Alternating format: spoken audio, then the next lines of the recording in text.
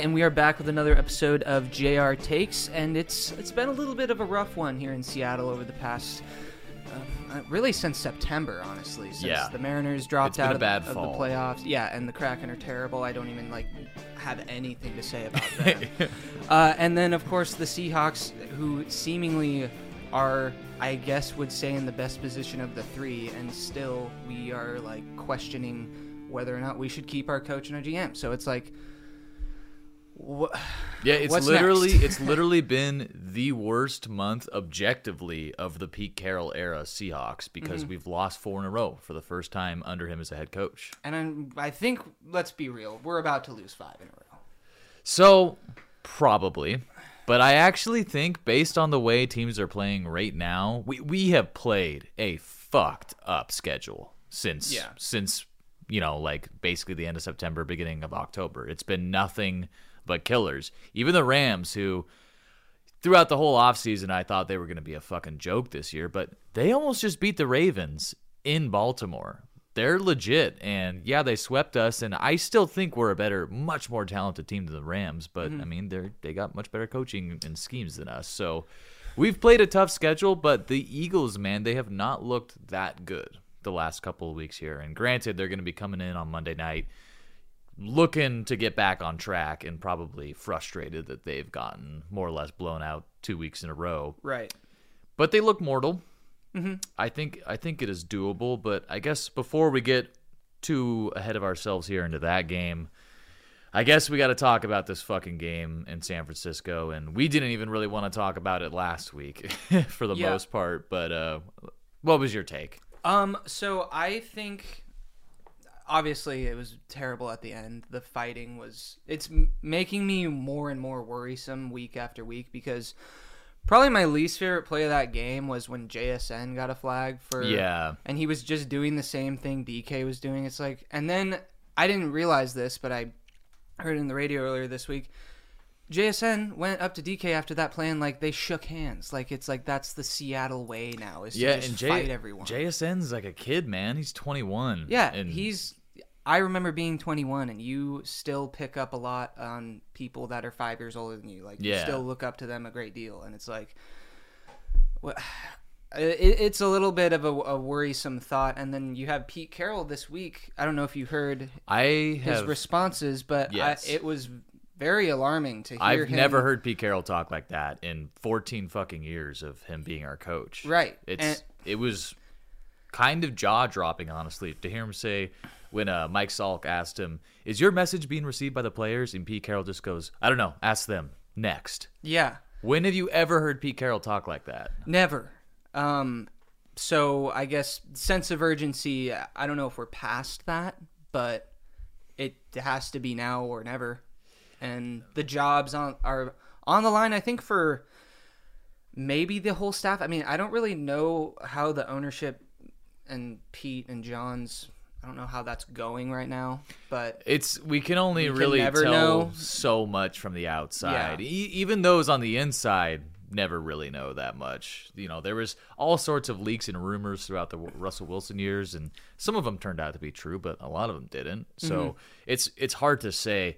But I'm the way this season is really kind of falling apart, and we'll get to the details of the game in a minute here, but it's becoming increasingly difficult for me to figure out if is this on the coaching staff or is this on the players? Because to be blunt, a lot of our players are just acting like fucking punks out there with huge undeserved egos. I agree. And it's pissing me off, and I don't blame fucking Shane Waldron for that. I blame him for other things, but not for that. I don't really blame Clint Hurt for our defensive ends getting out blocked by a fucking wide receiver. Darryl Taylor. Are you kidding me? Yeah. He's gone. I want nothing to do with that player anymore. And Jamal, we didn't really touch on his comments last week too much on the previous podcast, but what do you root for in this guy now? He's a verifiable dickhead. Him to be cut. That's what I root for. Yeah, I think we need to cut our losses there. And all in all, Quandre's been a really good player for us, but sometimes I really question his effort, especially on the play where Debo got that deep. Oh, I know what you're talking about. Yeah, Jamal was fucking jogging like, He like, yeah, when he turns, when George Kittle makes the turn and Quandre has to switch directions. Is that not the play you're talking about? Well, both plays. Well, I wasn't thinking of that one. Either way, that was like that seemed like the season in a nutshell. You would have never seen Earl Thomas do that. No, never. And granted, we're talking Earl Thomas is probably the top 3 greatest safety I've ever watched. You know, wasn't for a really long time, but he's a tough guy to compare to. Mm-hmm. But still, I'm okay if you fuck up here and there, but I don't ever want to see you not put in the effort, because that's really what like 50% of defense is. And I feel like we saw a lot of this in this game, and a lot of games this season is, you know, our defense, like, you got a guy right there, he just misses the tackle. And, you know, there's moments in the game like, why are we having Jamal Adams cover Debo Samuel 30 yards downfield in the first place? Like, that's dumb. But still, why is Jamal standing flat-footed watching, you know, arguably their most dangerous receiver just come running at him and not reacting until he's already 5 yards past him? Like, what are you doing, dude? Yeah, I don't know. I certainly no love for Jamal. That's pretty much all been lost, mostly due to the thing that he said over Instagram or social media or whatever it was. What did he say again? He commented "yikes" to this picture of this reporter with his wife, implying that he thought the reporter's wife was ugly or whatever. But it's just not a good look. No, it's embarrassing, and it like shows no if class. Yeah, it's like I don't know. I guess when I was listening to the radio and the whatever this past week, it does seem like none of our players are putting the team before themselves, and that is like the biggest thing I see from Jamal Adams is like he has always like, I'm the best in the nation. Like, no, you aren't. You suck. He walks around with so much swagger everywhere, and it's like, dude, you haven't got a fucking sack since COVID, bro. And I know there's a bunch of little kids screaming at these guys when we go to the practice and spring training camp. But I remember like when we were trying to like be like, yo, what up, Jamal? He was like, I got this vibe of like, I'm not gonna acknowledge you. I don't know. Like, the other players were talking to us. They were being cool, but Colby Parkinson was chill. Yeah, and he just, I'd have a beer with that guy. Acted like we didn't exist, which it's fine. Like, I've that's happened to me before with pro athletes. I don't expect everyone to, but I just got a vibe, you know? And it, like, thinking back on that, oh yeah, that made sense why that was like, oh, okay. Because seems like kind of a dick, so. Yeah, I feel like there's just a lack of accountability and leadership in this locker room. Yeah. And that's something, I don't know if you listened to the KJ Wright show yesterday or today. Yes. It was something he brought up too, and it's something I've been feeling with this team. You know, I want to go all the way back to the preseason of 2022 when we played the Bears. And I remember, oh yes, we just came out and shat our pants against the team that ended up with the number 1 pick that season. Yeah. Granted, it was preseason, but it was horrific. That was a terrible game. And I remember watching our players up close as they're going into the locker room, and they're just laughing like they don't really seem like they give a shit. And I know it's preseason, but we have this standard here as Seattle fans, rightly or otherwise, of we have witnessed one of the greatest teams and greatest eras of sports and football, right, with the Legion of Boom. And you would have never seen the demeanor of our guys look like that if we were, you know, getting our butt kicked at home. You would have never seen that. And Russell Wilson, you know, he's a lot of things, but you can't tell me that guy wasn't a great leader. When did you ever see Russell Wilson with a big smile on his face when we were getting our ass whooped? When did you ever see him with a big smile on his face when we were kicking ass? No. Almost never. Yeah, because he was always locked in. And like, you could say like, he's probably annoying as hell to be around in those moments, but I mean, that's gotta, you know, maybe inspire is not the right word, but it's gotta be infectious at a certain point. And also, Yeah. As like cliche as that is, well, and I mean, you could see it in the way he plays, and the guy is already top 10 all time in fourth quarter comebacks in NFL history. So there's something to that. And Tom Brady was the same kind of way. You need to have a guy like that, and we'll get more into the game in a second here, and because I was about to start talking about Geno and the disparity of having him versus not having him, but I just feel like we don't have that presence. I thought Bobby would I've always felt that way about Geno specifically. Sorry to cut you off, but oh no, you're good. I've always felt like Russell had an it factor. Russell never like you never lost hope with Russ, even in the Packer game. That's why we won that game. Yeah, he always believed. You never turned a game off while he was starting. Say what you want about him being a robot, emotionless, like that can warrant success in this league. Not letting your emotions get the best of you, and we're seeing our team just completely fall apart at week after week. It seems just like folding like a lawn chair. Yeah. And so, another thing is. And this was also brought up, and I hate to just mirror other people's sentiments, but it's, again, something I've noticed this whole season. We are not fucking physical, man. Our line gets its ass beat in the run game week after week. It's been since the Bengals game. Like, I think we have really good running backs, but they're just running into a defensive lineman almost immediately every play. Yeah. So I know we've been trying to kind of restructure things for a more modern offense that's pass-heavy, and I like that, but I don't know. There's something to be said for just having an identity, and I feel like both sides of the ball with this team, we don't really know what we want to be or do, and we just have a bunch of really talented athletes right, acting like individuals. Yeah, I don't think you could have said it any better. Going back to the Pete Carroll and the undisciplined football, I mean, a couple weeks ago during the Cowboy game, yeah, those were egregious penalties, and we'll get to Patrick Mahomes a little bit later. But I mean, they happened. Yeah. So and then the following week we get into a fight and DK gets ejected. So it's like what I'm seeing is undisciplined football, and something's got to change, and like you said, you hate to, piggyback off what other people saying, but KJ Wright even said this week, he was like, Pete Carroll needs to come with the hammer, and it sounds like he is with the way he's talking to. Yeah, well, reporters. I want him to I want him to fucking bench Jamal. Yeah, me too. Just to send a message that, hey, you guys can't.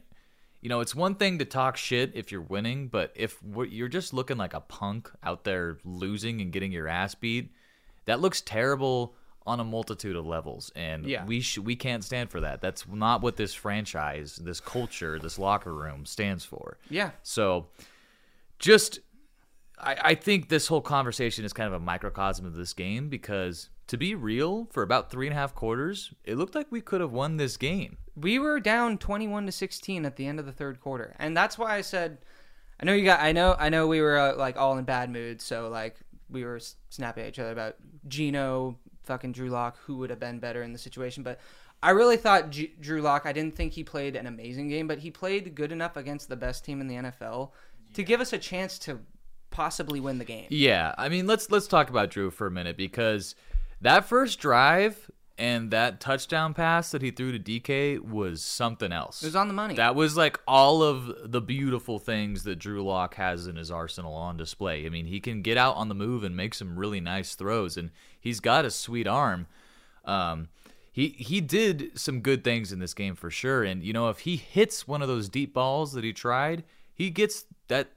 He has a 300-yard day against one of the best defenses in the league on the road with 2 days of practice. Mm-hmm. So I don't want to minimize the good, but to also be real, with a little better hands on defense, he throws 5 picks in this game, and I'm not exaggerating. Yeah. Literally, I think on the first or second drive, there was 2 plays in a row where it was oh my God. and you see all of the horror of Drew Lock. I mean, the guy is just such a roller coaster ride, and I think at this point that's something you're not really going to get out of him. But I applaud him for the effort he came out with, and I think he's the guy you can win with. It's just at 27, it's hard to believe that he's going to change that core of his personality, which is to take risks. And I think the worst thing he did all day, honestly, was the throw to DK that got intercepted. Not the one that got tipped and the fight ensued, but the one before that. He has DK on that play, and he has more than enough arm. Was that an underthrow? It was an underthrow and thrown way inside when it needed to be as far as he could possibly rip it to the outside shoulder. So it was just a terrible throw. Yeah. And that's the kind of thing that, Gino's shown a much more consistency with hitting those kind of plays for us. But either way, I mean, I don't think Drew was the reason we lost this game. No. The reason we lost, in fact, we didn't really have a running game at all to speak of. So the only offense we got was all Drew. Obviously receivers play into that, but the point remains. The defense, man. The first play of the game, you're letting Christian McCaffrey just take a simple fucking stretch play 70 yards. That literally, we said we needed to come out and punch this 49ers team in the mouth. You know what they did? They ducked and they elbowed us in the fucking chin. No, they went like this. They were like... And then they laughed. And then punched us in the face. They were like... catching the katana. Just like picked us up by our... Exactly, yeah. Yeah, and man, I know we've already talked about it at length, but that first play to McCaffrey just exemplified all of the shit discipline that this team has displayed that we've been talking about all season. Because, 3 guys over pursued that play. A couple guys just got manhandled by people that shouldn't be manhandling them. And it's like... There's no way you can go through an extra long week of practice, and everyone in the fucking planet knows McCaffrey's probably going to get the ball the first play of the game. Yeah. Everyone in the stadium knew that, and that's the best you could do. The only reason why that wasn't a touchdown is because Boye Mafe is one of the only players on our defense that gives a fuck right now. He had 7 sacks in 7 straight games, or sack in 7 straight games. Yeah. Remember that? Yeah, I felt like that was a real damage control post by the Seahawks social media today. It's funny because I saw that and thought that, and then I saw that you had messaged me. They posted that today, this afternoon. They're like, remember? Remember when we were good? Well, and that's another thing with this team is I feel like the players that I'm most excited about are brand new players, and the people that I'm the most upset with are a lot of our veterans, like guys that have been here since 2020, 2019, and so on and so forth. So I don't know. It's a weird place to be in, but yeah, this defense, 527 yards, that's just fucking embarrassing. You just gave up 41 points to Dallas. Any good offense we've played all year just walks up and down the field like they're bored against us. It's ridiculous. So I have no words for them. And with the Witherspoon injury, it's like, if he misses significant time, you might as well just turn to another game when we're on defense, because it's not going to be pretty. Yeah. If Witherspoon was in that game, do you think the outcome is different? I think it has a chance to be different because... Yeah, I agree. He's a playmaker. And I think he is kind of the spark igniter for our defense. He's kind of the glue, it seems like. And it's weird to say that because he's a rookie, but, Jesus, it seems like... The way the veterans talk about him, they kind of are surprised by his football IQ.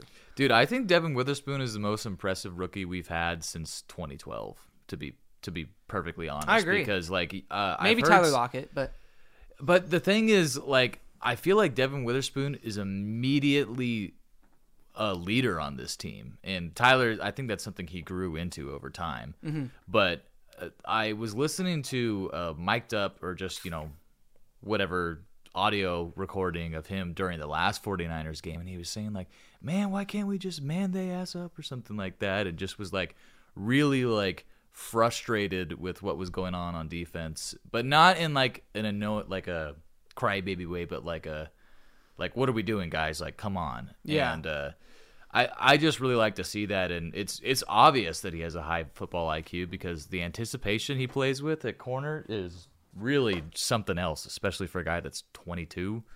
So let's hope he's healthy for this Eagles game because we're going to need him. Yeah, and I kind of want to move on to the Eagles game just because we're crunched for time here. But thoughts on, I know we kind of touched on it already, but what do you think the possibilities are of us coming away with this game with a W? So if recent trends continue, this game's going to be a shootout because the Eagles defense has looked soft as hell for weeks They're now. pretty banged up. I think their secondary, they've gotten a lot of injuries. Yeah, and I know especially in the back end, that's been a weak point for them all season. That's why they traded for Kevin Byard, or however you say his name, from the Titans. But yeah, I think we have a better shot against this Eagles team than any game we've played in since the Rams. Mm-hmm. But I really think Geno needs to play because I think he gives us the best chance to win right now, and I really need somebody to step up on this defense because this Eagles team has a really good run game, and we looked really good against the run early on in the year, but we just gave up like nearly 200 yards this last weekend, and it hasn't looked like a strength. It's been ever since Uchenna. Yeah. I knew that was going to suck. I had no idea it could get this bad, but when you can't set the edge on defense, it's like... Well, and Frank Clark is what? Another healthy scratch? I mean, who knows? It's honestly Darrell Taylor, Frank Clark, and Derek Hall. Those guys just cannot defend the run. So I saw a photo of Darrell Taylor next to Leonard Williams, and it made me realize, damn, is Darrell Taylor just too small to make an impact? Like... He might be. Leonard Williams is so much bigger than him. It makes me think we need to draft an edge again for like the fourth out of the last 5 years. And Derek Hall is turning into LJ Collier. It's like... At least it's... I mean, let's give him next year. Because we gotta give him time. We gotta give him time. Boye wasn't doing really anything last year until the end of the year. So there's time, but yeah, no, it has not looked good. But I'm gonna say this. Either we need to win out, get to 10-7, and beat the NFC South division winner to win a playoff game this year, because I think we'd all be happy with that. I think we would call this season a success. I would. Yeah. And I think that's totally plausible. I agree. Or I just want us to lose the rest of these fucking games and make some real changes and draft Jaden Daniels. I think if we lose... I think we start Geno on Monday. If we lose, start Drew Lock the rest of the season. Yeah, that's interesting. I mean, I'm not against it. Why not? I mean, the season's over. We're testing him out, giving him more than 6-8 at that point. We'll be giving him more than one game of, tape to study on, and I mean, we could learn a lot in 3 games with Drew Lock. Yeah, I mean, I'm not totally against that. I just really doubt it's going to happen. While Pete Carroll is coach, but yeah, you never know. Prediction? Yeah, I'm gonna say Philly wins 27-24. Okay, it's another close game. I'm gonna say the final score is 33-31, and just to be different, I'm gonna say we win, but we'll see. Yeah, well, I mean, who knows? We could get lucky. We played good against Dallas the whole game. We played good for 3 quarters against the Niners. We could play good for 4 quarters. I think we have a good game in us. It just hasn't happened at all this year. So unlucky, I feel like, just with ending games and just not getting a field goal or like just... I think it'll depend on how Pete handles the week. Mm-hmm. This is the prove it week. This is the nut up or shut up week. Yeah. Like, we've kind of been there for a while now, but this is really it. The only reason why there's even a chance is because no one in the NFC seems to want to go to the playoffs besides like 3 teams. So we still are very much in this playoff race. Almost unfortunately. A part of me wants to be just put out of my misery. But if we can win this game, man, it could really change things. And I remember in the offseason I was saying I feel like this Seahawks team could be like the 2011 Giants, where there's almost no reason for them to make it in the playoffs, and then they just win the fucking Super Bowl. Like, I feel like that was our most similar path, and you never know. That's basically what they did. They were dog shit a lot of that year, then won a couple games to get into the playoffs, and then went on a run as a wild card. So it's not impossible. But if we don't get the job done on Monday night, I'm done. Yeah. Well, I don't know. Should we go around the league a little bit? Yeah, I'm pretty much done talking about the I've Seahawks, said Eagles. all I need to say about that franchise right now, but let's talk about some other ones. So we had a crazy finish, Buffalo and Kansas City on Sunday night, or was it just Sunday afternoon? It was Sunday afternoon. Yeah, but the whole world was watching. Yeah. For more or less, and unbelievable. What do you call that play? Hook and ladder. Yeah. It almost was like a blitz play a little bit. But I think it's the irony. I mean, everyone that watches football and is a fan knows that how funny it is that Patrick Mahomes reacted the way he did, like over the top towards the refs when they won a Super Bowl off of a call like that last year. Yeah. Not even 12 months ago. The guy's a big fucking baby, man. Like, I kind of have just lost a bit of respect for Patrick Mahomes, and not even just from this game, but in the last like year or so, because it's like every time the guy gets touched, he's like to the ref. Anytime any receiver of his gets like his hand slapped, he's just bitching to the refs, and it's like, it's fucking pathetic, man. Like, come on. Also, him going up to Josh Allen and being like, that was the worst call I've ever seen. That was terrible. The worst call I've ever seen in my life, bro. Oh. Yeah, I would have been like, okay, you little bitch. I just beat you in your own house. So, I don't know. Shout out to Josh Allen. Yeah. He did. He did say he regrets his words, and it's not. Well, good he for did because he had to. It doesn't take away. Or Jake from State Farm is gonna tear up your contract. But also, another crazy game. The Monday night game, that was wild. Yeah. I don't know. Mayo Man. Yeah, the Mayo Man is for real. He marched them. Did you watch the game? I watched all of it besides the end because I was at the gym.